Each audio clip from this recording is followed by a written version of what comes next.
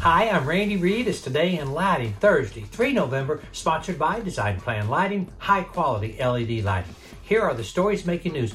AMS Osram reported its Q3 results with revenues and operating profitability in line with previously set expectations.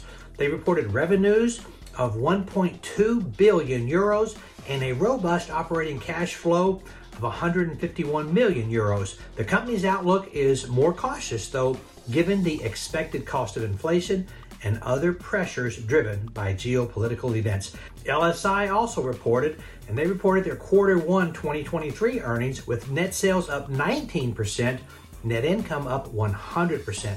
The company explained the significant sales growth was driven by strong demand in the company's key vertical markets for both lighting and display solution products. Yesterday, Wesco International announced it has completed the purchase of Ray System Holdings, a leading provider of global hyperscale data center solutions. The International Dark Sky Association announced yesterday that the Lost Trail National Wildlife Refuge has received certification as an International Dark Sky Sanctuary.